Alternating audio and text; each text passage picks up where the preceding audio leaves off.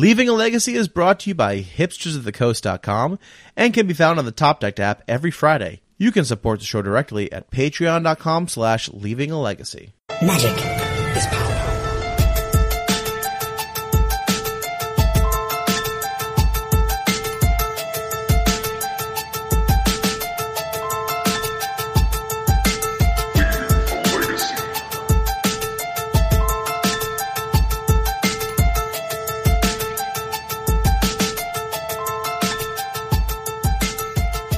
Hello, everyone. Welcome to another episode of Leaving a Legacy. My name is Patrick. I am your Legacy newbie. With me this week, as always, Mr. Jerry. Me. What is up, Jerry? Oh, not much, Pat. Just trying to survive this flash flood warning. We got crazy weather today. It was super hot and muggy, and then the lightning came, the thunder came, and the skies opened up and it flooded the streets. It was great. It was weird. So I was out at lunch, and my phone just vibrates, and I look at my phone, and I get, like, the emergency warning, like, flash flood warning, like, get to cover. And I look out, and it's, like, completely sunny without a cloud in the sky. It's like, what the fuck? And then I, like, pick up my lunch, get back to my office, and as soon as I walk in the front doors of my office, it just turns, like, black and overcast, and the skies just open up. It's like, came out of nowhere. It was wild. So we had a little weather here this week. But I mean, we have power, which is good. A lot of people in my town don't have power, which kind of sucks for them, but I'm good. I'm good here in Millville, so. Sucks to be you. All right. Well, what's that? Sucks to be you. Yeah, exactly. All right. Well, before we get into the episode, we of course want to give a shout out, to our bulk for charity drive right now. We are accepting bulk from people. I don't know if anyone came to you with bulk at the, SCG Worcester, Jerry, but we are accepting bulk, or we're doing obviously a bunch of raffles. One we're going to raffle off tonight, Savannah, which is pretty exciting. Yeah. We're doing the campaign in support of our friend Rich, whose son Wesley is in need of a liver transplant. Jerry, have you gotten the totals yet? I know I ask you every week, and then every week it's like, oh, we should have done that before the episode. No, we give the totals every week. I have them right here. Oh, okay. Well, it hasn't changed in the show notes, so. Oh, no, I don't. I mean, that's Cyrus's job. He's the intern. He's supposed to be updating all the things. Cyrus, are you slacking? Yeah, we got to fire that guy. I know, right? Good thing he's not here. So what's our grand total for that? We are up to $880 in That's awesome. Just what we've raised. A bunch of people have sent donations directly to the charity and sent me screenshots for their raffle entries, which you can totally do. So that $880 is not counting people who did that, and I know that was a couple $100 just by itself. That's super cool. So we're definitely cracking the $1,000 mark with this thing. That's fantastic. Hell yeah, we got a Chalice of the Void for raffle up next. Sean said he had some stuff he wanted to do, so we'll find some stuff to tip us over the $1,000 mark, Pat. Nice. We're gonna try to get everything wrapped up. By the end of July, maybe? Yeah, end of July, get it all wrapped up and get the money donated. Yeah. Awesome. Sounds good. All right. So, if you guys are on the Facebook page, please keep an eye out for that. Chalice of the Void, like Jerry said, will be going up this week. We are raffling off the Savannah at the end of tonight's episode, so that's also very exciting. So, make sure to listen. And we're not, it's not going to be at the end. We're going to put it somewhere in the middle of the episode, so people have to listen. Just craziness, rearranging the schedule. Right. And if you don't contact us about your Savannah, we're going to re-raffle it. We're going to do it all over again. And we're going to double up the money donated. This doesn't feel. This feels gaming the system a little bit. I don't know. Yeah, gaming the system for charity. So that's like the best way you can. That's the best reason to game the system. Is doing evil for a good cause. This is a real philosophical podcast already, Pat. Like, we're talking about some real moral dilemmas, like doing evil in order to accomplish good. I feel like at episode 195, we need to get a little esoteric with this episode, with this podcast, man. It's got to be a little. It's got to make you question your surroundings, man. Yeah, you got to make your mind work. Yeah, I like it, Pat. I like it. All right. Yeah. New direction for the podcast. All right. Well, now we're getting through all that. I do want to welcome on our newest guest, former Leaving Legacy intern and current podcaster, Cyrus Cormon-Gillick. Cyrus, what is up, man? How you doing? Hey guys, how's it going? This is me, Cyrus. Cyrus is clearly very excited to be here. We dragged him on, kicking and screaming. I'm sweating profusely. What do you get for living on the West Coast, man, in a nice state like California? Yeah. It's my first mistake. So, all right. So, Cyrus, first of all, welcome on the show. Can you tell us a little bit about yourself, when you started playing Magic, and kind of the first decks you got into? That's always fun. That's all gives you a lot of insight into a person. So my name is Cyrus Horman Gill, and most people call me Cyrus CG because I have a hyphenated last name. I live in Berkeley, California, and like Jerry, I was a political science student. But unlike Jerry, I did not join the forces of evil and finance. I instead went into community organizing, so that is what I do. I started playing Magic when I was 8 years old, which I guess was around 2004 in summer camp when Darksteel first came out. And yeah, so I started going to FNM, stuff like that for a few years, and then quit Magic for a while because I was doing sports, and I was doing sports in college, and it was hard for me to keep playing Magic when I was training. And then I got back into Magic about Legacy 2 years ago because I was an adult and had money and could play cool decks and not just draft. Yeah, and then I started off, I was playing Burn, and at my local game store, everyone was playing Sneak and Shows, so I was really frustrated because I always lost. Your local store is full of really smart people, it sounds like. Yep, so I went home and I Googled, what is Sneak and Show's worst matchup? And I saw two decks. I saw Grixis Delver and Death in Texas, so I said, all right, well, I like casting Lightning Bolt, so I'm going to build a Grixis Delver. And I did that. And I never lost a Sneak and Show. We all lived happily ever after. And then when I found out, I was like, man, I really, really like beating Sneak and Show. I really like the part where they just don't get to play Magic. That's the best part about Magic, because I fucking hate that deck. And so then what I did was I was like, wow, if my favorite part of Magic is my opponent not doing things and also casting sweet Grixis colored cards, why don't I just build Storm? And that is what I have been playing for the last year and a half. I play Ad Nauseam Tendrils, although I've also played TES. Don't call it Tess, or Bryant will have a hard time. He's very upset about that. He'll find you. Yeah. I could not believe that he liked that less than when people call him Brian. I was shocked by that, and I'm going to do both of those things. I know that Brian loves to play Tess, but, yeah. And then also, I, as Pat mentioned, just started a podcast with Eternal Weekend double top 8er in both Legacy and Vintage, Eric Virgo, and it is a analysis-focused Legacy podcast where we talk about different theses or single deck discussions, card discussions, things like that, and are really focused on an analysis level of the podcast. So you guys can find us. We're on basically every podcast site at Top Down Legacy, and if for some reason you can't find it, feel free to message me or whatever. Yeah, and for sure, I know you guys have been still waiting to get on iTunes, but here's a little workaround for people who want to get subscribed to their podcast. Get the RSS feed, and then just add it into the just put it in their search bar for podcasts, and you can add that RSS feed right to your podcast app, basically any cast app that you use. And even though they're not in iTunes, it will automatically subscribe them and update them to the RSS feed. So that's a great way to get around. Because iTunes, they are a multi-billion-dollar multinational corporation, Apple that is, but they move so slowly to get podcasts onboarded. So show them some love and get that on their podcast fetcher. We actually got on iTunes last night, so you guys can also find us. So all iTunes. That info was completely useless and obsolete. So thanks for that. Thanks for stopping me ahead of time. I appreciate that. I mean, now people just learned something about RSS feeds. It was very informative, Pat. I didn't know that. So tell me about Top Down Legacy a little bit. It's very competitive Magic focused, right? Yeah, so we kind of felt that there was a lack of competitive Legacy conversation. Whoa! Nothing against both the Legacy podcasts I have been on, but they seem to like to have a good time. So we were thinking, since Wilson Hunter can't ever get anything done, that we would start our own analysis podcast that focused kind of like the Brainstorm show, but maybe a little bit less drinking and a little bit more analysis. So that was our idea.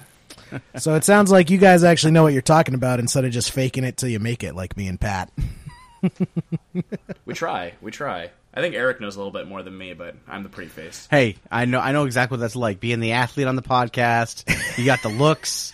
You might not know as much, but you're there for the eye candy, right? Also, yep, that's exactly what it's about. I'm very excited to have another collegiate athlete on the podcast. Finally outnumbering the nerds. I was varsity tennis, please. That is not even a sport, Jerry. Varsity That's an activity that old tennis. people play. Were you varsity? Were you a letter sporting varsity member, Pat? Is that even a question? Us, yeah, of course I was. Some of us were technically college athletes at the Division III level, and some of us were Division 1 top 1%. Yeah, in the some whole of us, country, some you of know? us were just bench warmers in Division 1. Good for you, Cyrus. I'm glad you got to play 0 games. I was the worst I person on the played whole every team. single snap. It was fantastic. It's okay. I was a bench warmer of a Division 3 tennis team, so You played college tennis too? of course I was. Oh man, this just became #Shamecast. Nice, Jerry. You know, I always imagined that you played tennis, Jerry. You really strike me as a tennis type. Honestly, when I look at you, I see what's that guy's name? Nadal, Rafael Nadal. Yeah, you guys look just like each other to me. If you I've just never look had at that. Never had that. you. I've never. Nadal has a great head of hair, and I mean, I know I'm a little lacking these days, but I think I can live up Yeah, to but it. you got a good beard though, so that's I'm like it works in the opposite a way. bizarro and- world Nadal. and glasses and a podcast. Let's see him have those things. Oh man, there are just women's pants getting ripped off right now. Yeah, Dear Lord. So you can hear it from here. we had a legacy event. I actually had a couple legacy events this past weekend. Yeah. I figured we could talk about them this week. There was the SCG Worcester team event in Worcester, beautiful Worcester, Massachusetts. A city on the move, city on the rise. Paris of the 80s, as it's known. So let's see. This first list, these are all the legacy seats, it looks like, Jerry, for the top Yep. 32. Yeah, this is the top 32 legacy seats. I mean, as always, I feel like we always have to do this disclaimer. It's a team Yeah, there's a caveat event. here, Take yeah. it with a grain of salt. We don't have individual records, yada, yada, yada. Yeah, It's still 'cause only- On only- SCG, they said the Miracles player that came in 6th went 6-8 in the wow. Okay. That guy did top 8 GP Seattle, so he's a good Miracles Yeah. player, but I just thought that was That is funny. funny. Where they were like, yeah, we really wish we hadn't had him play Miracles. Yeah, because like only in the team event can a scrub like Brian Cook make it into the top 8. You know, they fucking carried his ass. Win the whole thing even. every tweet. I lost, we won. I lost, we won. I lost, we won. Jeez, his poor Yeah, I teammates. heard must he be- actually their won backs must 0 be matches throbbing. the entire tournament. You know, everyone's saying that Bryant's been on a tear lately, but I just want to point out at all of the previous, last couple events, I've complimented him on his really good looking Yankees hat.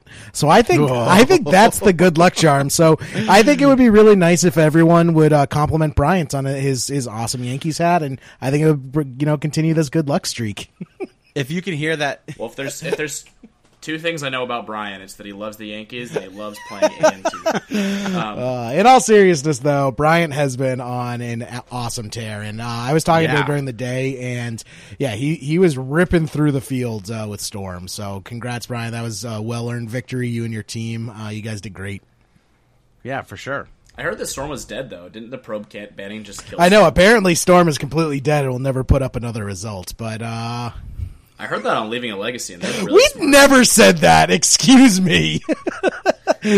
That is liable, good sir. We don't I must have we edited it don't out. commit to any we don't As the commit to intern. any any serious statements. That way we can't get held to them. No, I 100% committed to Arcane Artisan. Oh, you you may did, not have thought it was serious at the I time. heard that was Bob Wong. Actually, I heard he Oh, actually my invented God. Legacy, and then he invented Arcane Artisan so that he could.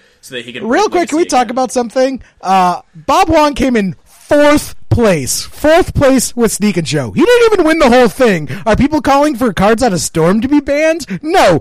Immediately people start talking about banning Show and Tell. Come on, guys. So, yeah, so that's ridiculous, right? Like show and tell is not even. I can't. And it's the most skill testing. I mean, that I agree with you, Cyrus, but I mean, that's not the point. Seriously though, let's chill out, people. I blame rabble rouser Lawrence for poking some fun and a lot of people taking him serious. Let's see where this meta shakes up, but. Yeah, congrats to Bob. I mean, Bob also thought Arcane Artisan. Bob is one of my favorites. Also because when Arcane Artisan got spoiled and I was saying this card's insane, Bob was like the only one not calling me crazy. So I'm glad a good player like Bob actually put the card on the map because Lord knows I wasn't top 8ing this SCG. I still think Artisan is overrated, but that's just me. I still That's think your because I'm face is overrated, seems but to- I mean, that's just me. That's because I run 8 bolts in my deck and I don't side them out for anybody. Sorry, that was mean. I was mean. There seems to be a trend of Jerry inventing tech and then Bob Wong stealing it, like Basic Lands and Delver and Arcane Artisan. I think, everyone's calling for a Bob Wong ban, but maybe we should be looking at banning Jerry and me. I mean, me and Bob are just on the same wavelengths. Same wavelengths. He gets it, I get it. We're together. I would say we're one and the same. Interchangeable. Two titans of the game, truly. Exactly. Real quick though, while we're talking about it, Bob did say that Arcane Artisan basically came in every matchup other than Dredge for him all day. He said it completely overperformed, and the world listened because there's a complete buyout on Arcane Artisan. Yeah, that's great. I was going to pick some up, and I was way too late before the spike. That's what I actually need to do, Pat, is I just need to start following my own advice and just buying up all these cards I think are going to be great, because I bought a playset of Arcane Artisan foils. I didn't buy like 10 playsets. But yeah, apparently, like, I didn't even think to buy up like regular copies. Same thing with like Bomat Courier. I knew Bomat Courier was going to see a lot of play, and that spiked a bunch in price. So that's the real victory, is just put your money where your mouth is. Yeah, I mean, it would almost be crazy to listen to you about financial advice. I don't know why anyone would ever do that. It's not like yeah, I mean that part of my job I'm terrible at. People shouldn't listen to my financial advice. You're just incredibly. Yes, I'm really good at getting little old ladies to write checks. That's my skills. But no, so I mean, with it, Spike has come out. Apparently, Battle Bond is a really low print run. Talking to a couple shop owners, they were not able to get as many boxes of Battle Bond as they really wanted. It's already out of print. People have already moved on to the next greatest thing. So we're not seeing any more real packs being opened to Battle Bond. And a lot of these cards in the Mythics especially are going to be pretty high value, I think, going forward.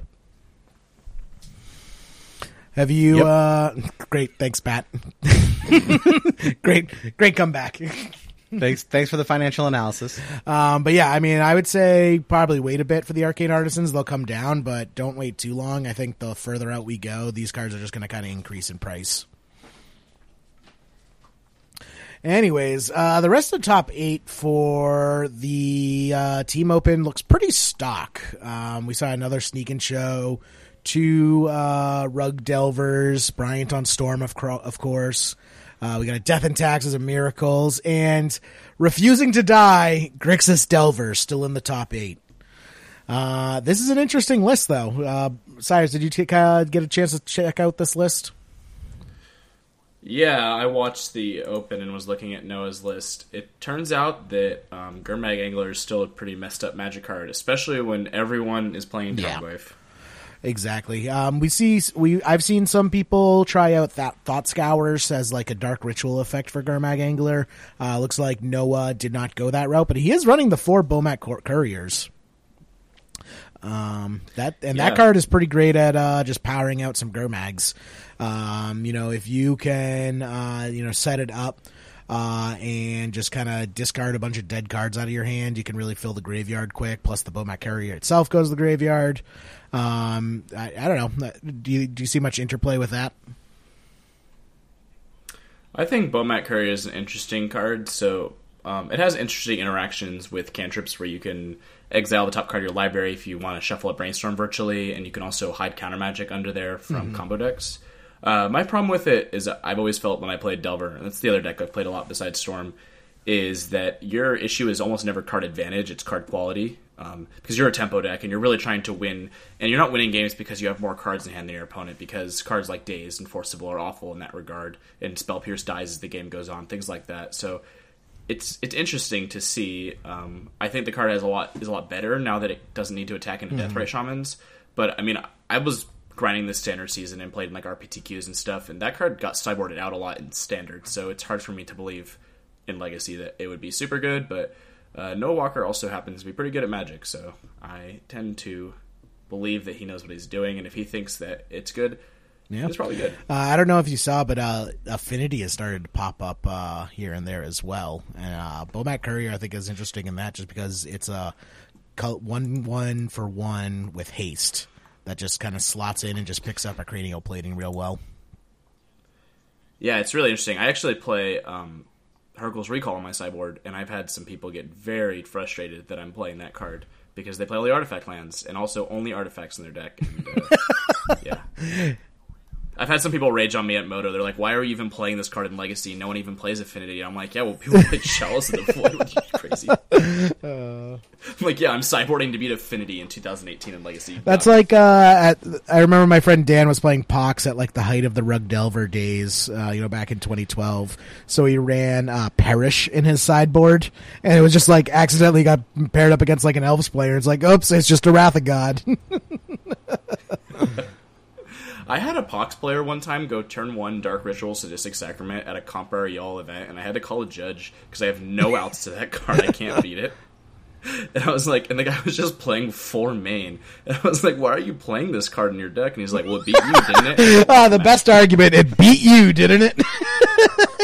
He turn 1 me twice in a row. He went turn 1 Dark Ritual Sadistic Sacrament in 2 games. Oh my god. He's playing 4. It was insane. That is amazing.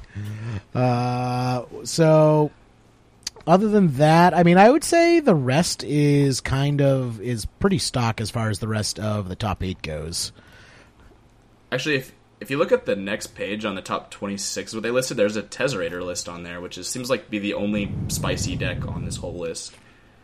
Also, shout out to Ethan Gajewski with Rug Delver and Michael Boland with Jeskai Delver, who are 2 of my friends, so it's cool to see him on here. I didn't even notice that. Yeah, let's take a look at this Grixis Tezzerator list. Blech.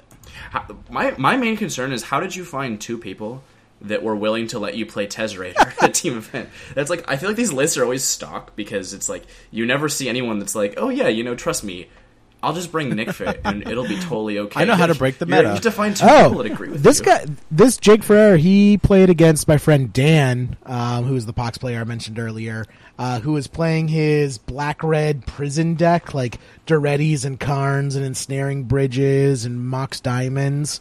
So Tezzerator versus that was a hilarious matchup, because it's like Dak Faden, steal your bridge.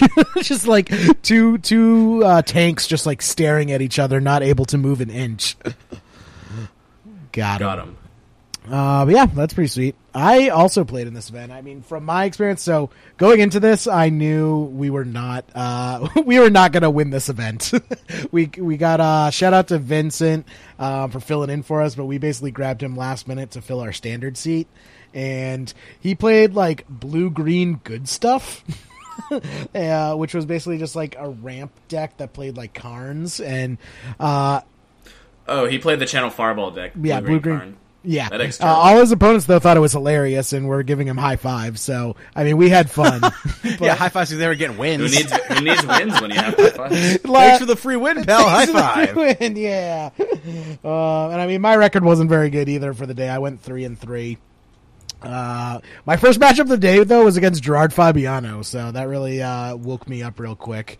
He was playing a blue-white Stoneblade list. And one moment where he just absolutely got me was, I have 6 mana in play, Sneak Attack, and Grizzlebrand. So I play Sneak Attack, he Spell Pierces it, I pay for Spell Pierce, just to, I pay for Spell Pierce, but it taps me out, so I can't activate the Sneak Attack again. And I'm like, okay. And he goes, yep, it resolves. Then he goes unexpectedly absent, putting Sneak Attack on top of my library with unexpectedly absent, then plays Jace and Fate Seals it away. Jeez. That's just good deck building. Oh man, it was rough. So I ended up losing game 3 because of that sweet play.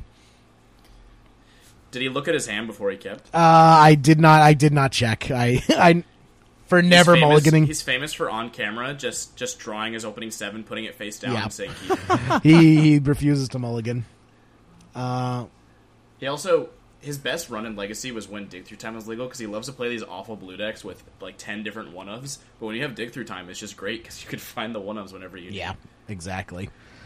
And then round 2, I played against Jason Grigley, our friend Jason, which was the mirror match. He sat down and we both just laughed at each other because both he and I are the co-moderators of the Sneak and Show Facebook group. So we were like constantly like sending each other our lists and our sideboard tech and our guides, and what we're thinking about the meta. So I think we were playing like 74 of the 75. That's a tough job too. I do a really good job of trolling that page, and so do a lot of other people. It's hard to get a lot of Literally that page. deleting thousands of posts a day. It's hard because it's hard to tell when people are being trolled. You know, you say that, but it's true because people have accused me of being a troll. I'm like, guys, I'm the moderator. I convinced someone, Michael Clifford and I convinced someone that it was a good idea to play Ayahuasca and like not serious sideboard. And they were like, Stop, like please don't. We're trying to guide these people and help them. Lots of them are new to Legacy. And you're set them up for failure. Yeah. And show and tell is the hardest. I actually, unironically, had to say to someone, show and tell is the hardest part of the deck because it involved second guessing their opponent and faking out that their opponent had an Oblivion Ring. I was there when you said it originally. You say that.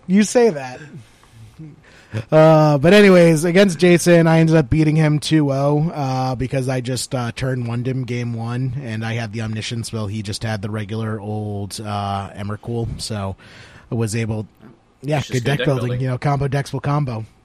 And then game two, I beat him because I was able to get Arcane Artisan, and that is pretty much the decider in the mirror match because you have to kind of board out your show and tells, or otherwise you're going to play kind of a risky game of chicken, and then Arcane Artisan just kind of breaks that open. I think you lied, Jerry, when you said you only bought 4 of this card. I think you just keep hyping it up. No, I swear I did right before Star City Games, the Worcester team event, though. I did finish my playset of foils. So I got my first 2 foils at $10 and my second 2 foils at $20. And apparently there's only a single copy available right now for $400 on TCG Player. So. Wow, that's really totally reasonable. Someone should buy that. New Magic card. Actually, let's take a look. I'm sure it's already come down by now. The cheapest available one on TCG Player right now is $170. Oh yeah, that's that's like 1/3 of an underground. That's seal a reasonable almost. price. It's definitely going to come way down from there, but I could easily seeing this. It's from a small set. I could easily see it settling at like a $50 foil. And then kind of climbing from there. It's interesting because I imagine most of the sealed for this set will be open because of cards like True Name Nemesis, Brightling, and Arcane Artisan. But it is cool. It's a cool set. They did a good job. Yeah. I like that. I think that Brightling and Arcane Artisan are 2 cards they introduced in a supplemental set that are not just stupid like True Name Nemesis or even Flusterstorm. So I hate Flusterstorm, but that's me. But yeah, I think they did a good job with this set. Yeah, for sure. We're actually going to have Gavin on in a couple episodes, and I plan to talk to him a lot about Battle Bond because I think it's just kind of a really cool idea Wizards did. It feels very different. It feels almost outside of regular Magic in a good way. Yeah, you're gonna have him ban another card. Yeah, from my you're deck. welcome. I was thinking Rite of Flame. You think that's a good next target? I actually played the better ROF ritual, which is Rainfall. It has way more skulls on it, and everyone knows, since you were a little kid, that cards with the most skulls on them are the best. Go look at Necropotence. Yeah, best card. That card's literally just a skull. But yeah, so I played back to the event. After that, I played against Patriot Delver, and this one actually just completely got me because I thought I was playing Blue-White Stoneblade again because I had just, played Gerard on it, and my opponent goes like, turn 1 Island Ponder, turn 2 Tundra Stoneforge Mystic. And I'm like, all right, this is fine. I'm fine with this. This is cool. So I go, after he goes Stoneforge Mystic, I jam Show and Tell, thinking like, all right, I had like Force of Will. Or no, I didn't have Force of Will, but what I had Sneak Attack in my hand. So even if he was able to counter my Show and Tell, I could just follow up with the next turn Sneak Attack. So I play Show and Tell, and he dazes it. And it's like, daze out of Stoneblade? That's interesting. Was it a bald gentleman? I don't remember. His name was Joey, though. But he dazes it. I'm like, okay, that's interesting. And I'm like, yep, sure, it was Oz. And I'm like, all right, I'll just pass back. I'll put a Batterskull in play, and then I'll, untap and jam Sneak Attack and win the game. And he untaps, plays Delver of Secrets, Wasteland, wastes my Volcanic Islands. I proceeded to lose the game from there. Yeah, completely misread it. It was actually, Jeskai Delver. And that matchup is definitely better than Grixis, but it's still not really a matchup you want to see. Pretty much all the Delver decks you'd kind of hope to dodge. Mm-hmm. Well, they have like containment. Yeah, exactly. Too, right? I mean, they're a Delver deck that's pretty fast. That also has like Containment Priest, Meddling Mage is another card they can take out of their sideboard that gives the deck a hard time. So it's definitely not a walk in the park. After that, I played another mirror. I actually played against someone playing Mono Blue Omniscience. Her name is Katie. So she was playing the list. We actually talked a lot about the deck. My teammate Josh was making fun of me because like we started talking about it. I start going into like Steak and Show theory, and Josh just goes to his opponent and he goes, here we go. Here comes the soapbox. Steak and Show theory, huh, Jerry? Yeah, man. There's a lot to talk about. Jesus. There's a lot to talk about. Get the fuck out of here. There is. There actually is. No, Jerry, you know that I love you, right? I love you so much. I could do a 2-hour. Listen, I could do it. You're better than Sneak and Show, buddy. You're better than Sneak and Show. I said this to Lawrence. I don't even have the highest win rate with Sneak and Show. I have a far better win record with Bug Delver.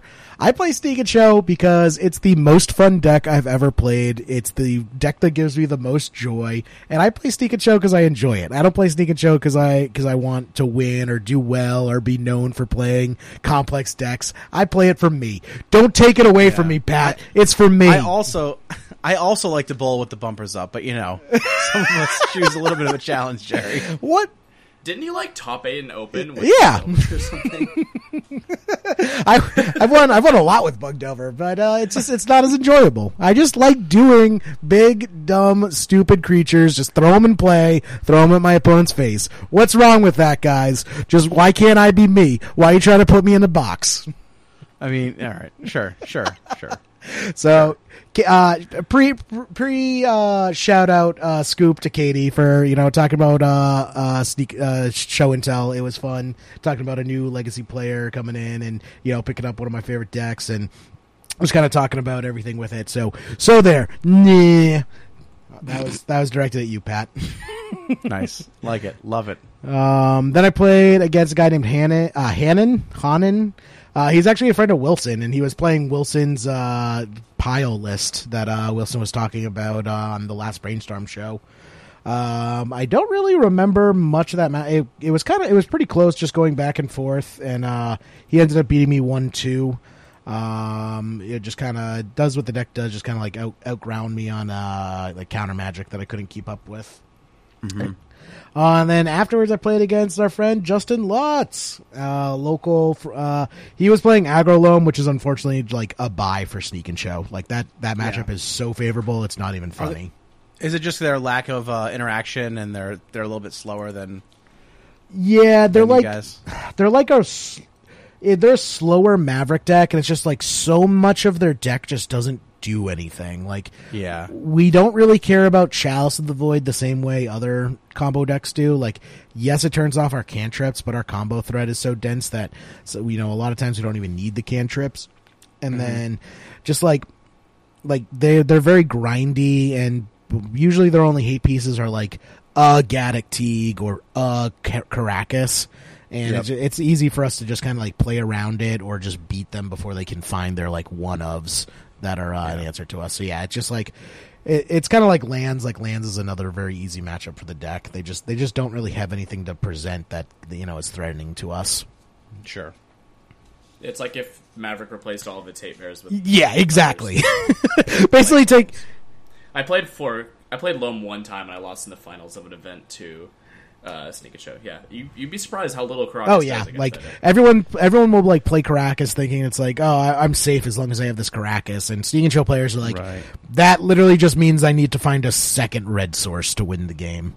I think I'm. They just give you a smug look, and you're like, got you good this time, and you're like, yeah. I play one Caracas in Storm sometimes. Yeah, I mean, I remember the height of Sneak and Show. Yeah, when people want to talk about banning Show and Tell, we can go back to I think it was 2013 when Sneak and Show decks were running Caracas in the sideboard for the mirror match. Like, if we get to that point, then we can start talking about banning Show and Tell.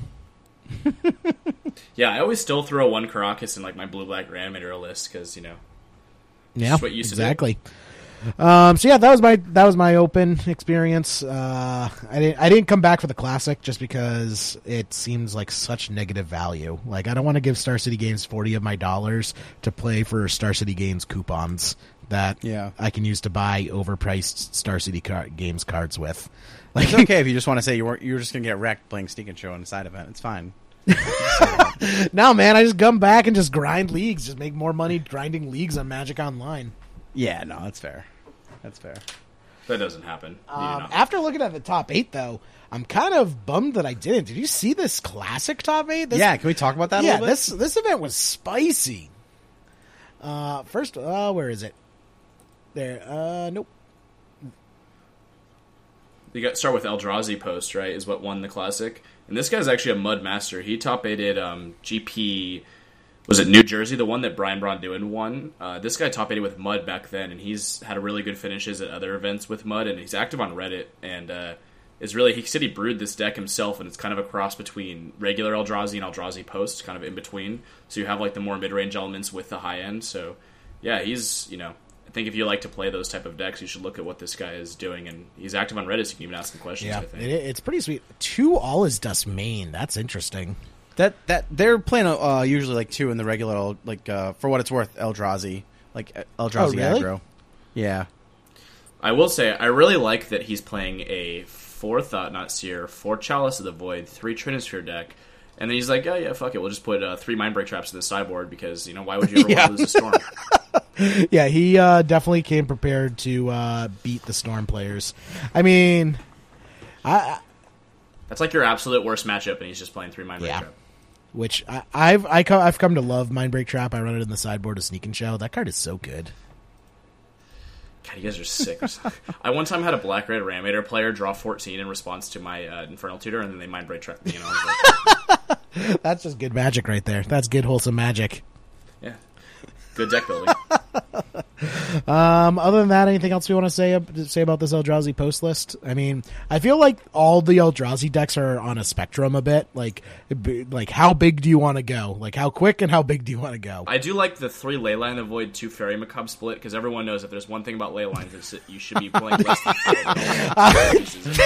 Thank you, Cyrus. Also, for people who don't know, Cyrus has kept me sane over the years by just sending me screenshots of him beating people playing Leyline of Sanctity and then him just beating their ass with Storm. It's like, oh, it's amazing. That matchup used to be 50-50, and then they all started playing Leyline, and I've probably won 90% of my matches since then. They just keep hands that are 6 lambs Leyline. Yeah, oh my god, yeah, just another Sneak and Show player played Leyline of Sanctity against me. It didn't work out well for him.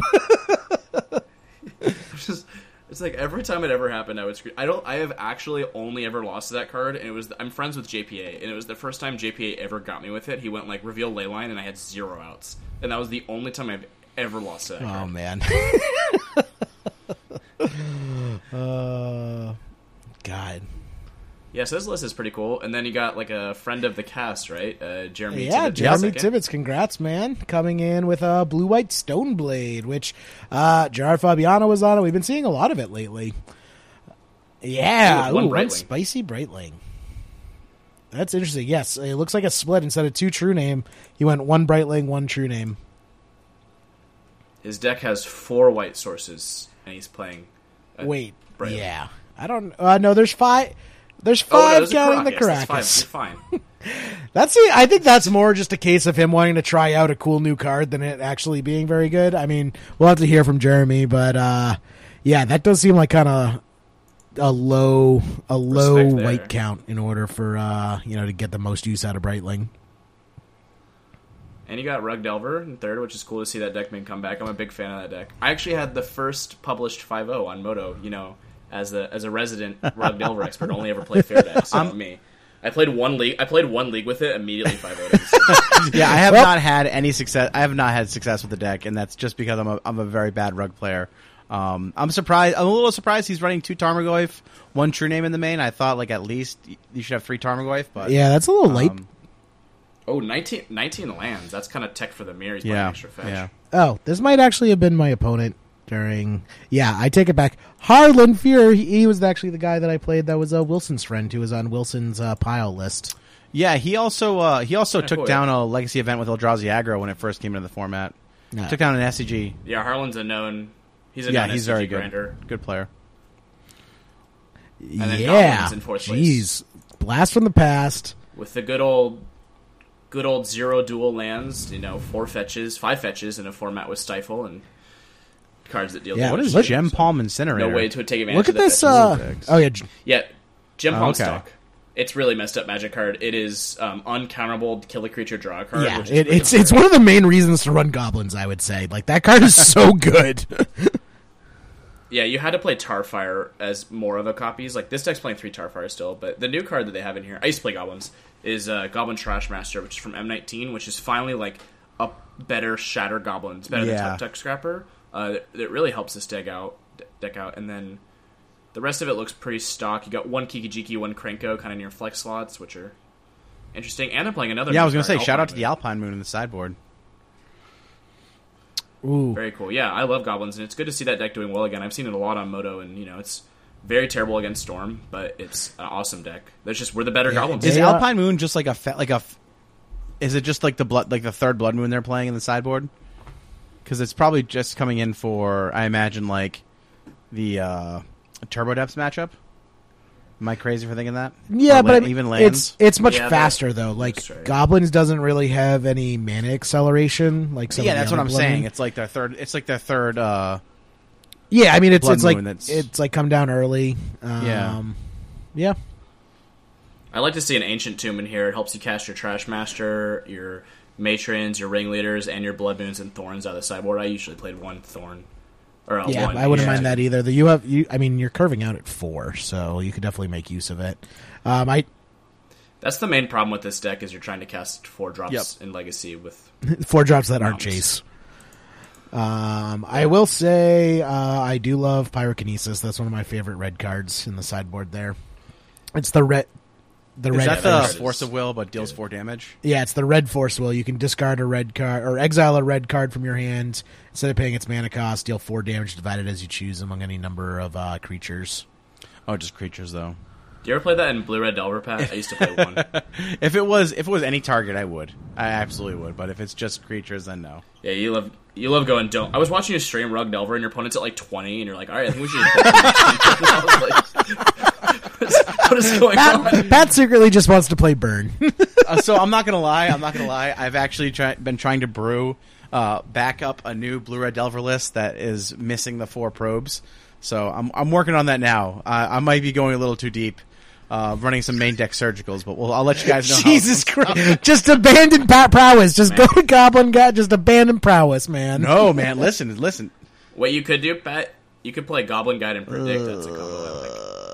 You Goblin Guide and then you reveal the card they have and then you predict it off their top of their You're head. never gonna actually do that, but because by the time you can actually cast predict, Goblin Guide can't attack anymore, at least reliably. Like, I still think it's a good prowess. I still think it's a good prowess deck. There's a 3-drop prowess in blue and red that I think might be good enough for the deck. I don't know. We'll see. It might just be jamming like 2 true names and 2 preordains in there and just fucking running it, but we'll see. Ooh, we saw there's 2 Death Shadow decks in the top 16 too. One is David Nunez, and one is probably related to Jeremy Tibbetts. It's Joseph Tibbetts, which is interesting because you kind of thought that deck would maybe replace Grixis Delver, and it's a good budget deck because you get to play the shock lands. So a lot of modern players will get to come over and play this deck. 'Cause it's playing 1 Underground Sea as its only dual, and then the Quick 4 correction: Forcibles, it's but- Joseph Tiblitz with an L. It may not be related. Tiblitz. So they're probably not. Yeah, related then, I was yeah. talking to Tom Smiley the other day, and he was saying like this is like one of the new budget decks of choice. He thinks. The Death Shadow. Yeah, I mean, Yeah. like it's a I competitive... totally punted against Death Shadow on stream the other night. Where like I attacked him with like 1. I think I had like 1 Delver, and I left back at Delver, and I'm like, all right, I'm just gonna bolt him at a turn here, and they're like, oh no, it's just going to grow their, it's going to grow their death shadows. You're going to die and then swing back. I said, ah, man, I had already bolted them by then. I'm like, oh yeah, I forgot that it grows. I forgot that it grows their death shadows. I thought I was playing Legacy, not Modern. Jeez. Yeah, that deck kind of died in Modern, so they said, why not just port it to Legacy, the format that's every card. Yeah, I mean, we've seen it pop up. We've seen it pop up from time to time before. So one thing I think is worth noting is that like Death Shadow is not afraid of Fatal Push, and if Fatal Push is still a card in the format, well, if Fatal Push is still allegedly a card in the format, and Death Shadows are still posting up enough results, like clearly Fatal Push is not that big of a problem. I mean, Wait, look at this. This 8th place list has a Kest Descendant Mage. Oh yeah, yeah. Did you see that? I love that. Yeah, just if you're gonna lose the swords, why not lose right? the swords? Exactly. Well, that's the thing. Is like the biggest problem is Swords of Plowshares because I saw player had a Gurmag Angler and a Death Shadow in play. Their opponent Swords to Plowshare the Gurmag Angler and the Death Shadow died. Oh. When I was grinding Modern like a year ago, my friend was playing a Naya deck that played 4 Fiery Justice, which is the Naya colors like green, white, red, deal 5 damage to target creature, and then target opponent gains 5 life. And he played the Ice Age version because it was time shifted. And every time I ever saw him cast, his opponent would be like, "All right, I need to call a judge. There's no way this card's legal in Modern." Because so often you kill a Gurmag, kill a Death Shadow, and it's like a huge blowout. But Swords is just that for one. Yeah, exactly. I mean, I think it's cool. It's definitely a cheap deck. I would say it's probably one of the better budget decks. Like, I'd rather play this over Burn, wouldn't you guys? Yeah, and Blue Red Delver exactly. sucks, I mean, no one in their right mind would play Blue Red Delver. The only deck worse than that's Dredge, so hopefully Pat doesn't play it. Business. I have been enjoying Dredge quite a bit lately. I'm not gonna lie. It's so fun to click things. You get free creatures, and it's just you can kill people on turn 3. It's wonderful. And yeah, wait till you play it in paper. Moto. Yeah, I played Dredge on Moto, and I'm like, oh, this is awesome. And then I tried playing it in paper. I'm like, no, I'm never doing this again. This was miserable. Yeah. I do like how people like to talk about how Dredge is hard because all the triggers, and I've played that deck. I think if you own LEDs, it's like free to own the deck. It's like if the triggers are the hardest part of your deck, you're probably gonna have a pretty easy time. Like, it's not that it's difficult. It's just you're just doing so much, and it's just like I play Magic because I like interacting and. What? Yeah, exactly. You play Sneak. I choked on my words. I play Magic because I like. Play Magic because I like to playing. Pay 7 I like drawing cards and cast. I'll change it to I like casting spells. Dredge, Sure. You're not casting spells. You're just literally just like counting things up. You're like, all right, I got this. Playing Dredge, I feel, is kind of like playing like Guess Who or not Pictionary. What's the card? Like the matching game where you have to like turn the cards over and if they have the same picture, you match them up and you get the point. You know that? Strip poker. What do you play Sneak and Show? What are you playing? That's not. It's different. Anyways, the point I'm is, secretly right now. I'm actually looking at prices of LEDs on TCG Player right now. oh, you building Storm? Yeah, I mean maybe like that's the most expensive part of Storm too, right? Besides the undergrounds. Yeah. They're only $200. That's not bad. It is indeed, and Volcanic Island. Well, I have Volcanics. Tropical Island. I have Volcanics. Yeah. Oh, you're fine. Well, you can just have my LEDs, because Storm is dead. Oh, yeah, I guess people are just going to be giving them away, right? Or on Moto. Yeah, it's been, dead deck format solved. Oh, brother. Other than that, anything else spicy from this list? I mean, this was a sweet tournament, it looks like. Oh, I found this set of LEDs for $200, and they're all HP plus. They look like shit. I want them. Wait, $200 for a playset of LEDs? No, they're $200 each. Oh, but they are all fucking trash. I love it. I feel like you're overpaying. I don't know.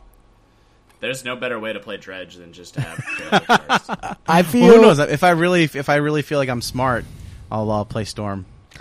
I feel I'll never own LEDs because I can never get over the fact that I didn't buy them at like $25. Like, yeah, they're one of those cards where I'm like, yeah, I don't really want that card, and I just never bothered to pick them up, and now I can never go back. Yeah, that's the best part about Storm is you're playing a combo deck and you get to talk shit about all the other combo players for not being smart and That too. I generally dislike Storm players in every aspect. So yeah, we are all awful people. It's like we always complain about Eldrazi. Like sometimes I'll be streaming and I'll be complaining about when my opponent goes like turn 1 Eye of Ugin plays like an Eldrazi and it passes and I'm like, man, this stupid fucking deck, and I just drop it, kill him on turn 1 and I'm like, they're just like not even trying to interact with their opponent. They're just playing all these stupid cards and it's just, I don't know why anyone would want to play that as I'm like casting Dark Rituals and my opponent has nothing they can do about it. I have to catch myself. Or Reanimator players are always like turn 1ing you, and like as I'm turn 1ing them, like through it unmask, and then they play a Chalice of the Void on 1, and you call them an ape. Yeah, you call them an ape, and then you turn 1 them with Cabal Rituals and Lotus Petals, and that was really skilled in me. I just looked at my 7 cards, and they killed you. I had to really make a lot of, I had to do the math. Look at me counting. I mean, counting to 10 is the hardest part of the deck. It is. Sometimes I miscount. It's funny. I love it when a Storm player miscounts. I will. That is my secret Schadenfreude. I do take pleasure when a Storm player miscounts and has to go, pass turn. You look on their face, it's just like, oh, yeah. It's like, sorry, man, but I feel really good right now that I am not dead. And then sometimes it just doesn't even matter. Like I've had people like miscount, and I know they're doing it wrong because I play the deck, and I'm like watching them. I'm like, this doesn't work, and they're like, oh man, I guess I have to ponder it. Just kill you anyways. Awesome.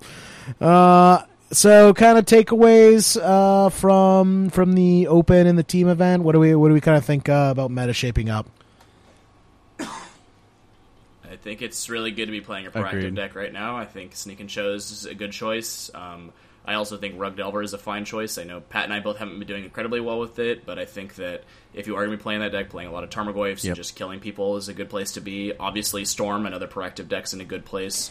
And then to kind of next level that, you can look at Death and Taxes, which also did fairly well, which is a deck that's very good against Rug Delver and Sneak and Show. People argue that, but I think you can build your Death and Taxes list to be good against Sneak and Show. And it's historically a bad matchup, even with on. Oh yeah, I mean it's still possible. This is why I'm trying to go level 3, guys. Do you see what I'm saying? This is why I'm trying to go Cosmos Brain and play Blue Red Delver again, because my Sneak and Show matchup and my Death and Taxes matchup are both favorable, and I like it. And I can't get wastelanded by Rug because I played 4 basics. Got him good. They'll probably never Pat, siphon. Are you not running Wizard's Lightning? Oh. Oh my god, Pat, I can't wait until you have your Thunderous Breath. Oh, I didn't even think about that. That's all right. We'll just put it back on top of the deck. It's cool. It's cool. It's cool. That's not how that works. Yeah, I have. There's a what's that card I was talking about the other day in Blue Red Delver? It puts a card from your graveyard back on top of your library. It's great. Oh yeah, it's a creature. People are actually talking about running Noxious Revival and Sneak and Show. I'm like, you guys are crazy. Yeah, people say a lot of dumb things in that group. One time I was like, hey, you guys thought about playing Dark Confidant? And they're like, no, we don't play any black mana. I don't like that was their concern. Not the fact that they play 4. I have played Dark Confidant in Sneak and Show before. I don't know. Actually, it wasn't. It was Tin Fins. It was Grixis Tin Fins, and I played Dark Confidant. It's more defendable in Tin Fins though, because you're only playing 1 Emrakul. Right. You're not playing the full 4. It's still stupid, but but trust me, it feels like a lot more. It does. You just 15 yourself. You look at it and just scoop. You don't even show your opponent. You just now let's go to the next game. No, I go for the reaction. I flip it over. Well, the sideboard plan for Tin Fins used to be that you played the sideboard Bobs, and then you also played a Tendrils to sideboard out your Emrakul when you sideboarded in your 3 Bobs. And I thought that was lame, so I just played another Bob instead of Tendrils and just left them all on the same deck. That's how you got to do it. That's Yeah. What are you gonna do? Take 15? Probably. Odds are in your favor. I mean, the odds are always in your favor, right, Pat? Yeah, sure. You're not playing Tin Fins and not blind flip Emrakul. Jeez. Yeah, I'll agree. I would say format still feels, Wilson's favorite catchphrase. Format feels wide open. It does feel like, you can play pretty much anything you want. You might not necessarily do well. I mean, we are seeing a lot of just kind of bad decks, but it's fun, the kind of horse and pony show of everyone kind of trotting out their pet decks that aren't very good, but they feel it's like, hey, it's a brave new world, might as well shake the dust off and try it out. So even if, this meta doesn't stick around, I do love playing in this current meta of just, random stuff and seeing things you don't usually see before we kind of settle into what the new meta is going to look like. Yeah, it turns out 3 mana win the game is pretty good when people are trying to bring, some bargain. I mean, that's beside the point. I also appreciate that my favorite deck is very well positioned right now, but that's beside the point. Yeah, this is why Jerry's singing like a whole new world from Aladdin. He's loving this meta right now. No, I was before we started playing, I was saying how I wanted to put Aggro Loam back together because I also loved playing that deck. That deck's so much fun, except when it's playing against Sneak and Show. Well, that's a really good meta call, because if you're playing Aggro Loam, then that's one less. Exactly. I'm increasing my odds in multiple ways. Beautiful. I also really want to dust off my Goblin Welders. Goblin Welders, one of my favorite card, and now that Deathrite Shaman's gone, that card could actually, make a comeback a little bit. And by comeback, I mean... Yeah, dude, Jack Kitchen has been doing well with Red White Painter. Like the creator of that deck, he's been playing on Moto at late 26, and he's been doing pretty well. I know, because he plays 4 main deck Other Sworn Cannons. Oh my god, that's awesome. I gotta get his latest list then.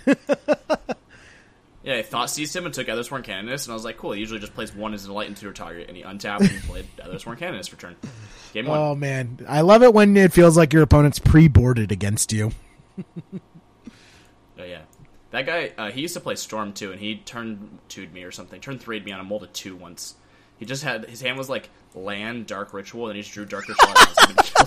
I don't care. Gonna kill you. Mold of 2. Yeah. He's also like, he's the reason that Dredge had a resurgence. He won a classic with Dredge and wrote a really great tournament report on the source. I think his name's Captain Cook on the source, and you guys, anyone who hasn't read it should go read that. So he's very, if there's LEDs in the deck, he'll be playing it. Sweet. Yeah, I gotta get that list. Pat, I'm gonna need you to buy, It's time for that Savannah raffle, boys. Let's do it.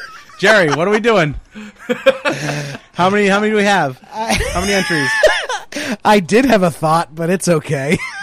Doesn't matter. We got that rap air horn. Let's do it. Is that an app on your phone, Pat? Maybe. Yeah, only reason he got the phone. Pat, I'm going to need you to choose a number between 1 and 273. Good job, Very guys. nice. 273. All right, we're gonna generate a number here. Number 72. Number 72. I'm counting and counting. Justin this is very Lutz. Anticlimactic. You just ruined it, Pat. You are the anticlimax. Did it. Nailed it. Congratulations, Justin Lutz. Jesus Christ, Pat. Justin Lutz. I can't even talk. Justin, congrats. I'm sure we'll probably just hand off the Savannah to you because you seem to be at every Legacy event ever. I feel Justin has been at every event I've been to in like the last 6 months. Hell yeah. So congrats, Justin. Yeah, I hope he's listening to this episode so he can claim his prize. Otherwise, if you don't get in touch with us, I'm going to say we're going to give you 7 days. And if at the end of the 7 days you don't get a hold of us, 7 days, Savannah. 7 days starting now, so you actually have like 48 hours upon listening to it. 7 days, 7 points. You have to give us 7 reasons why you deserve the Savannah. He already won the raffle, Pat. Yeah, but you have to give us reasons to give it to you too. Justin, hit me up, bud. I can mail it out to you or see if you're going down to Richmond. Speaking of, you guys going to Richmond? When is Richmond? It's soon, isn't it? Yeah, it's end of August. It's a Friday GP, and I live on the West Coast, and I'm starting my new job that month, so I can't imagine. I'm also starting my new job in August, so it's probably a no for me. However, we're actually working at the same place. We're both leaving Legacy. The pay is terrible, but the benefits are great. Yeah. Yeah, exactly. You get to hang out, Jerry. You're welcome, guys. I splurged for dental. But we do have another tournament coming up, Jerry, that I wanted to just mention on the cast because there isn't a set date yet, but it's one that I fully intend to go to. Our friend Jeremy for Missouri MTG on Twitter is hosting another Legacy event. It's going to be capped at 200 players, but I believe it's a duel for 40 duels, right? Yeah. Awesome. Yeah, I mean, capping it. apparently it's 2012 all over again. The meta looks like it's 2012. Tournaments look like they're 2012. Listen, yeah. if you're giving out 40 duels in a 200 person tournament, I am in. Hell yeah, that is sick value. It's in St. Louis. Yep. And my friend Curtis from the Spike feed said he will happily show us the places to eat barbecue down there. So we going, Jerry. We going big. We're taking this we're taking a field trip. Maybe we'll even do some like podcasting with Curtis and Cameron. That'd be sweet. Hell great. Yeah. Is Curtis DN Solver? No, different. Curtis and Cameron from the Spike feed. They're one of the longest running podcasts. Certainly one of the ones I've been listening to the longest. They're fantastic. They talk a lot about Legacy and Modern cool. and a little bit of Standard too. And yeah, they're just I haven't heard. They're fantastic. They're really great. But yeah, so we are going to be going down to that tournament. As long as it's on a Saturday, I am 100% in. So I'm excited. I'm excited for sure. Sweet. Plus, I like 200 person tournaments over large GPs. Oh yeah, I'll take a 200 person tournament over a 10,000 person tournament any day. Especially when there's good barbecue on the line. You know what I mean? Oh yeah, St. Louis barbecue. Oh, hell yes. You scrub out and you're still getting barbecue. Like I'm a winner in that. Like doesn't matter what happens.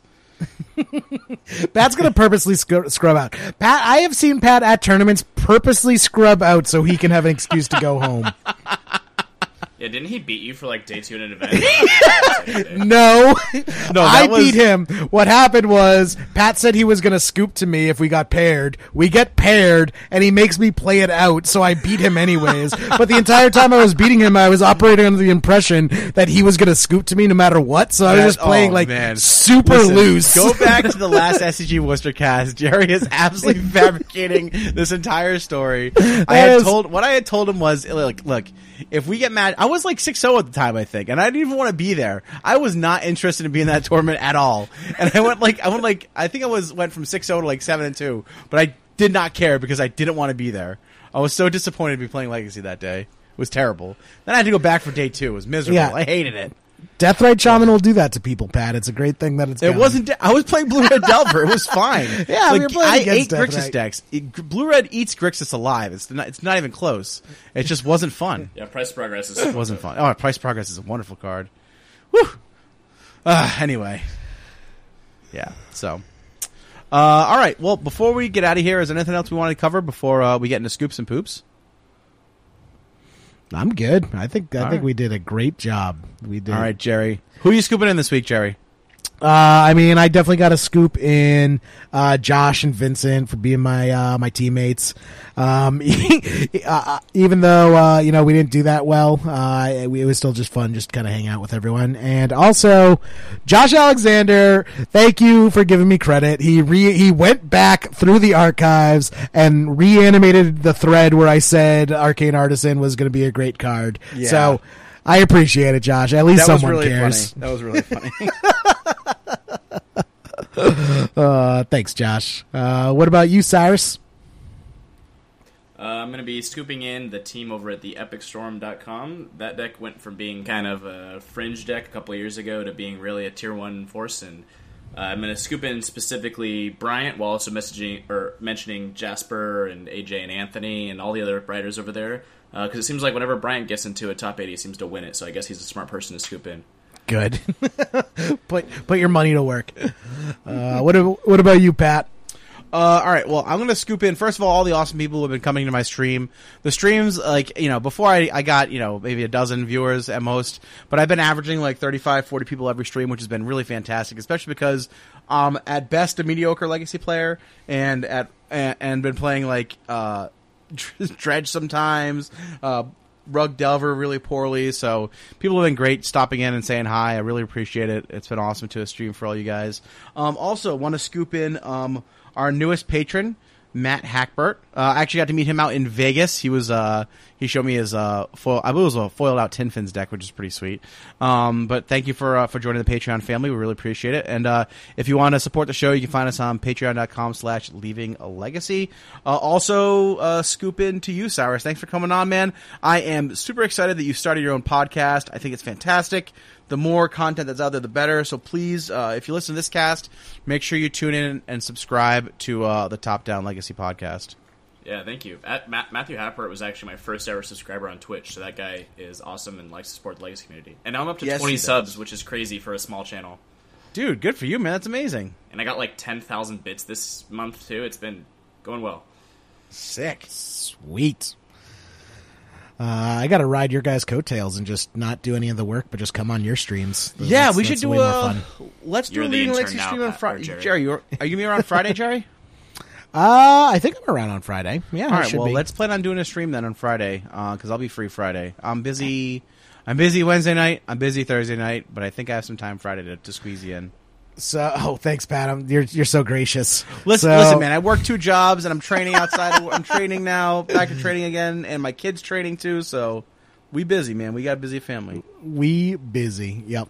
But yeah, so actually, if you are listening to this on release day, as I know many of you guys do, check out tonight for a stream. I'm going to make promises. Twitch.com/Leaving Legacy. Hell yeah. All right, poops. Pat, you got a poop? Honestly, not really, other than like myself, because I'm really bad at playing non-Blue-Red Delver decks. But yeah, man, I don't know. I don't really have a lot of poops. I'm feeling pretty good about the format right now. I think it's great. I think people are great. I think all this new content coming out is fantastic. Shout out to Cyrus, and shout out to our friends Tom and Ian for starting the Dead Format podcast, which is like, I think my favorite like title for a podcast ever, because the episodes start, hello, welcome to the Dead Format. It's just so good. So, yeah, man, I'm excited. Got all this new content, all this new Legacy stuff coming out, new format, fresh format. Just feels good, man. It feels like, I don't know. It's just great. It's great. Well, great.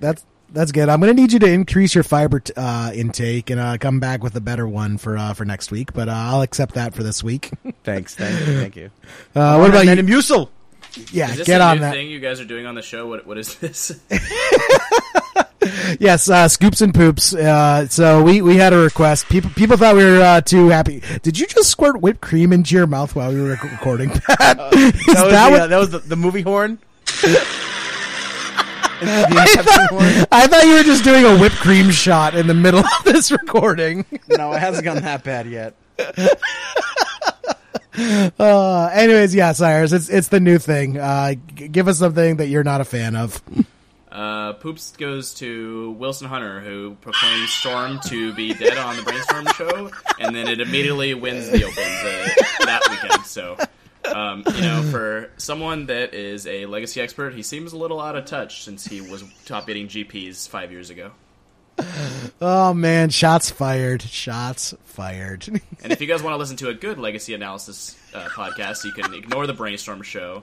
Have Leaving a Legacy for your fun. Go head over to Top Down Legacy, and you'll actually learn something. Get Wilson Hunter out of here.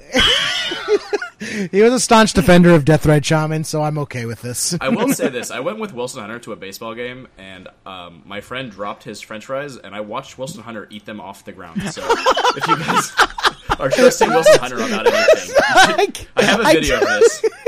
I watched him eat french fries off the ground. He dresses very sharply for a trash man, so. He did. He was... We were drinking a lot of beers, and there's some french fries involved, and we were sitting in the last possible row of the baseball stadium, and there was 30 seats in front of us with no one in them. Oh my god, that I'm gonna need to see video of that. I can't picture that. Yeah, there was a family watching him do it, and he did it like 4 or 5 times, and so yeah. So if you guys want, to learn about how to eat french fries off the ground, then you head over to the Brainstorm show. If you want to learn how to play Legacy, head over to Top Down Legacy. Wilson does just like value. I mean, those ballpark french fries are expensive. That's it was value. Dara. Dara's the one that dropped the french fries. And he Dara dropped dropped fries off the ground. Oh, jeez. Dara, you got to hold on to those french fries, man. Yeah, he likes to run everywhere he goes, and he just fell on the stairs running up to the absolute nosebleeds of the stadium. And then Wilson was like, "Oh, it's okay, you'll still eat your fries." In my mind, I'm picturing that you guys didn't go together. You all just separately arrived at this baseball stadium. Yeah, this person that lives on like the East Coast. There's like 3 people that live in California. Like if any of you had like a CIA tail, they would be convinced you guys were a secret agent meeting. It's just like, oh, these people who live all over the country have no connection to each other that we like didn't go to school together, never lived in the same town, never worked together. Yet they all gather at this ballpark to eat French fries off the ground. Yeah, Something weird is in going the top on row here. of the stadium, as far away from any other human beings as possible. Yeah, I couldn't even see the game. this legit sounds like a secret information handoff. Yeah, they trusted me to buy the tickets, and that was their first mistake because I went to the absolute cheapest option on StubHub. Good. All right, my poops for this week: team tournaments, guys. I'm not a fan. Really? What? It's because you don't have any friends. Yeah. It's because you had friends who were like, oh, I guess I'll bring. Here's a pile of standard cards that are legal. I'll just play these. No, Tournaments are great. They let you play Legacy in a real format and also hang out with your buds. Like, so, all right. Playing Legacy in a team tournament is better than not playing Legacy at all, but it is the last way I would like to play Magic. Like, I hang out with my friends anyways at tournaments. That's why I go to tournaments. And usually when you go to like Legacy tournaments, it's all full of other Legacy players. Like this event, I was just like, I don't recognize any of these people. These are all like standard and modern players. And it's just like, it puts a lot of pressure on, you and your teammates' relationship, because I saw a lot of teams that were like close to tears. Like there's always that one person on the team. Like luckily my team was awesome. Like we were all laid back and chill, but I was seeing teams and people were complaining about their teammates who were just like taking it way too seriously and just like blaming their teammates for how they were doing. And I don't think it's a very good way to play Magic. Well, that's also, fair, yeah. For GP Santa Clara, I teamed up with Hans Jacob Goddick, who's the Eternal Weekend winner, and also Jack Kendall, who's an expert Elves player, plays on Moto and won a bunch of CFB events.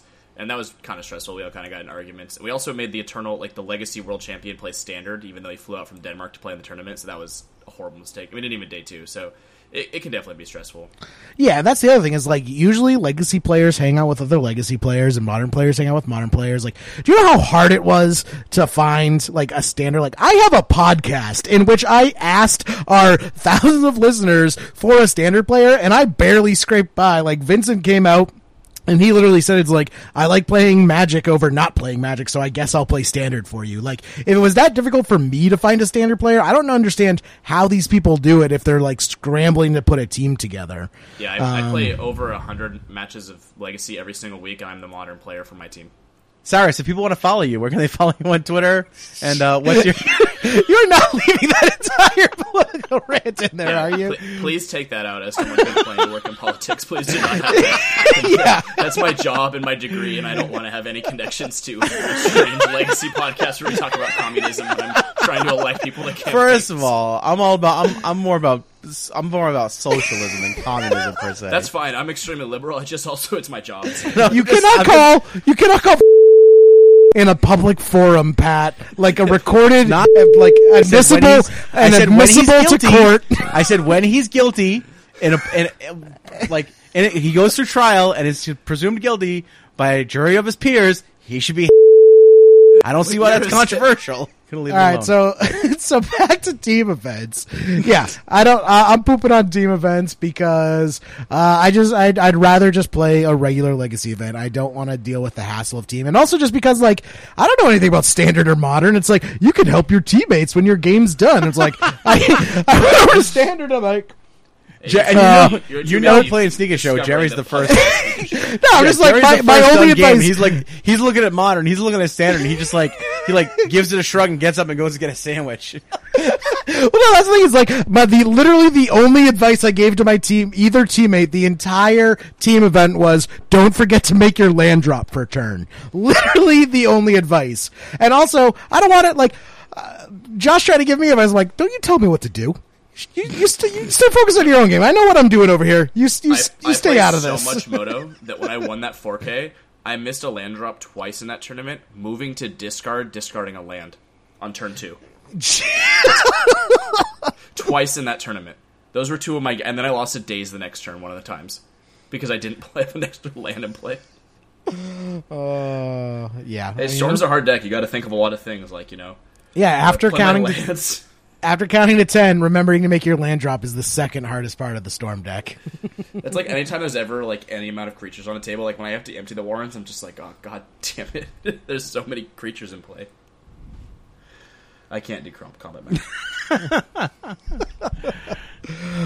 So yeah, pooping on team events. I just want a regular Legacy event. Just Star City games. Just give me regular Legacy, and not that bullshit Classic where I play for coupons. Yeah, I mean, I don't know. I've never been big into the coupons either, but it's a way to get prizes out there, I guess. I don't know. I don't really have strong feelings either way. It's not great, but it's not terrible. Yeah, I know it really sucks that you guys have Star City games on the East Coast and are always getting events when we have not had a Star City games event in the last 4 years. You get CFB. You're Channel Fireball territory. Back off, man. Yeah, that store holds 80 people in it. Really?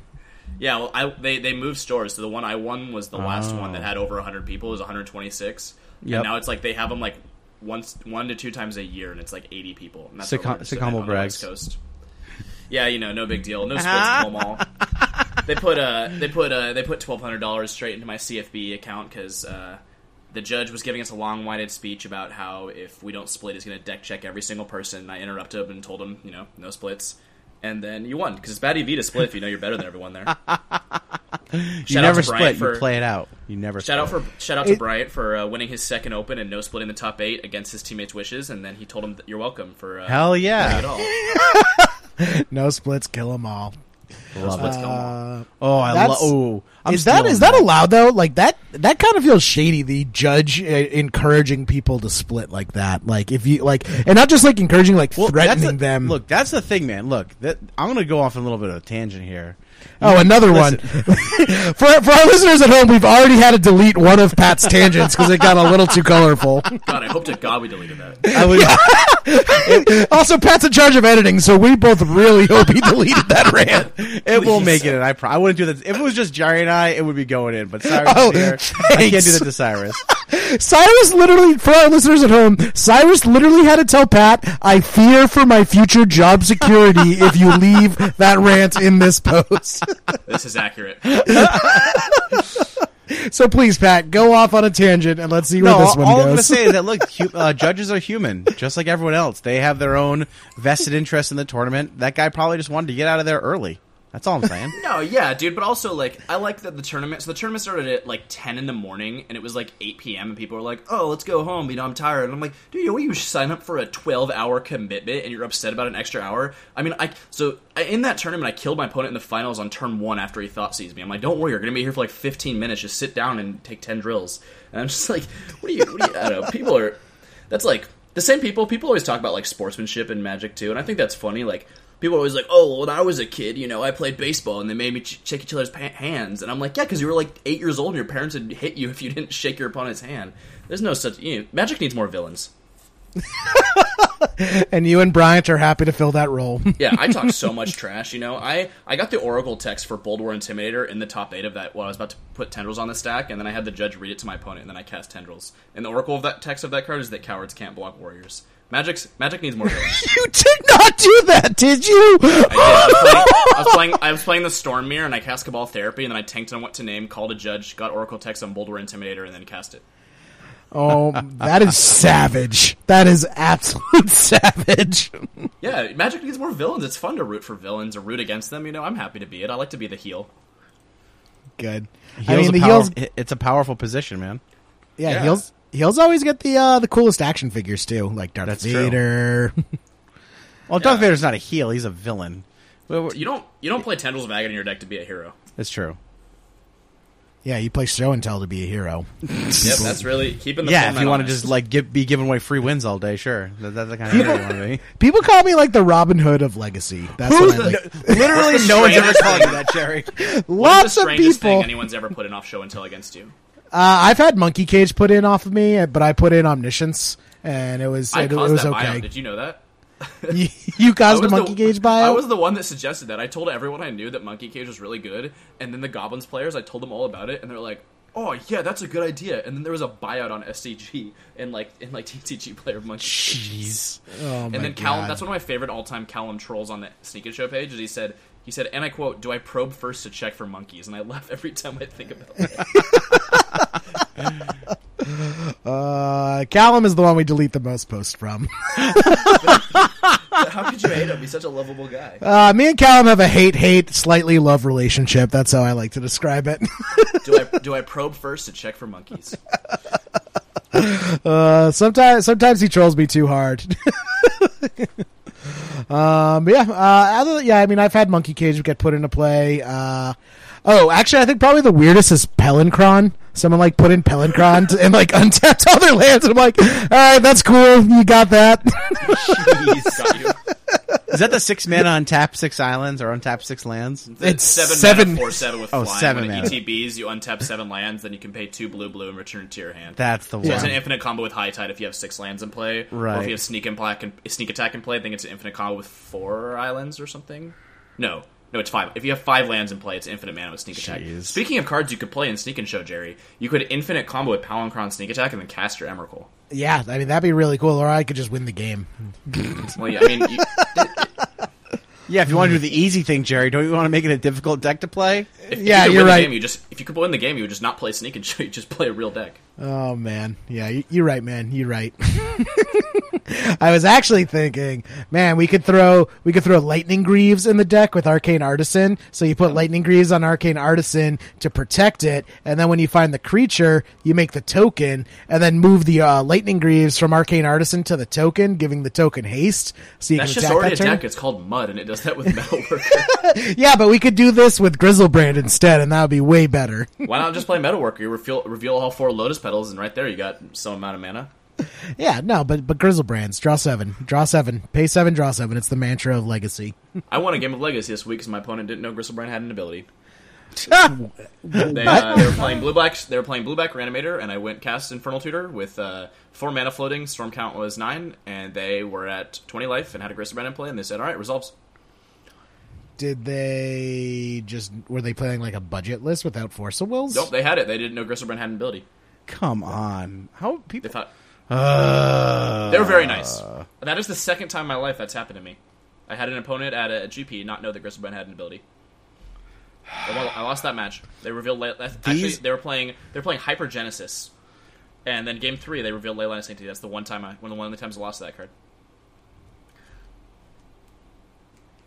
You should play Hypergenesis. I have no comment. I have nothing to say about that. I have played Hypergenesis. I actually played. I wrote an article about it. Jerry, a was couple of years Hypergenesis ago. the hardest part of the deck? No, it was when Asforetold was spoiled. I made Hypergenesis Asforetold in Legacy. How'd that Wow, work? I think I read that article. It was written. Bad. Thanks, guys. Thanks. Why do I come on here again? I You're can't. the intern. Eye candy. All right. Well, we're running a little bit long, so we're gonna have to get out of here. But Cyrus, if someone wants to follow you on Twitter or they want to follow your stream, where can they find you, man? Yeah, Or so they- I recently started tweeting a lot and letting people know when I stream at twitter.com/CyrusCG, MTG. And then I stream at twitch.tv/CyrusCG. You can find me on Moto, The Source, anywhere I'd want you to find me at CyrusCG. And if you can't find me there, I'll be on Facebook at Cyrus Corman Gill. And feel free to send me a message to talk about Legacy. I know nothing about other formats, but if you want to talk about Storm, I'm always happy to help out. I have a full sideboard guide. Always happy to Skype with you, whatever, I don't do much Sick. else. So Sick. and also, you can find me at Top Down Legacy, anywhere that you could find a Legacy podcast. So shout-outs to my co-caster, Eric Virgo, and yeah, so... Now, is what that, if is that going to be people- weekly what or if- bi-weekly? Sorry. It's bi-weekly every other week. Yes. Yeah, it's that one. Awesome. Bi-weekly actually means bi-weekly- every other it week means or either twice or. a week. It Yeah, does. which Bi-weekly is- means twice a week, right? But people always say bi-weekly to mean...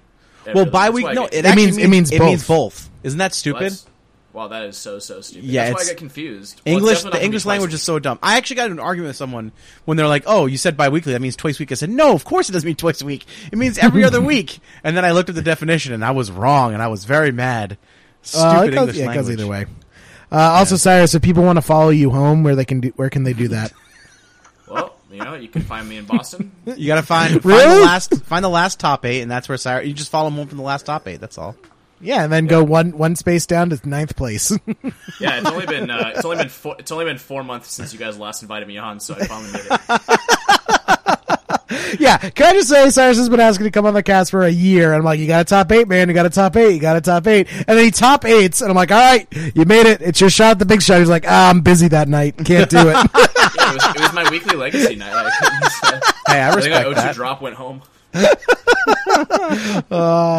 That's our intern's commitment. If you become leaving a legacy intern, that is the level of commitment that we expect. Yeah, you better be in it to win it, man. Or at least in it to be in it for 2 games, then drop if you don't win. I did call my shot, though. I got 9th place at one of those things or something, and you guys was like, hey, you better top 8 the next one. I was like, all right, I'll just win it. And I did. All right, well, you can find me at Pat Ugle on Twitter. You can find Jerry at JME3RD. The Patreon is patreon.com/Leaving a Legacy. You find the Twitch stream, twitch.tv/Leaving a Legacy. You can find us on Facebook. You can email us dick pics and deck pics, leavingalegacy@hipstersofthecoast.com. Do not email me any dick pics. Send them to me and Pat. We'll forward them to Cyrus.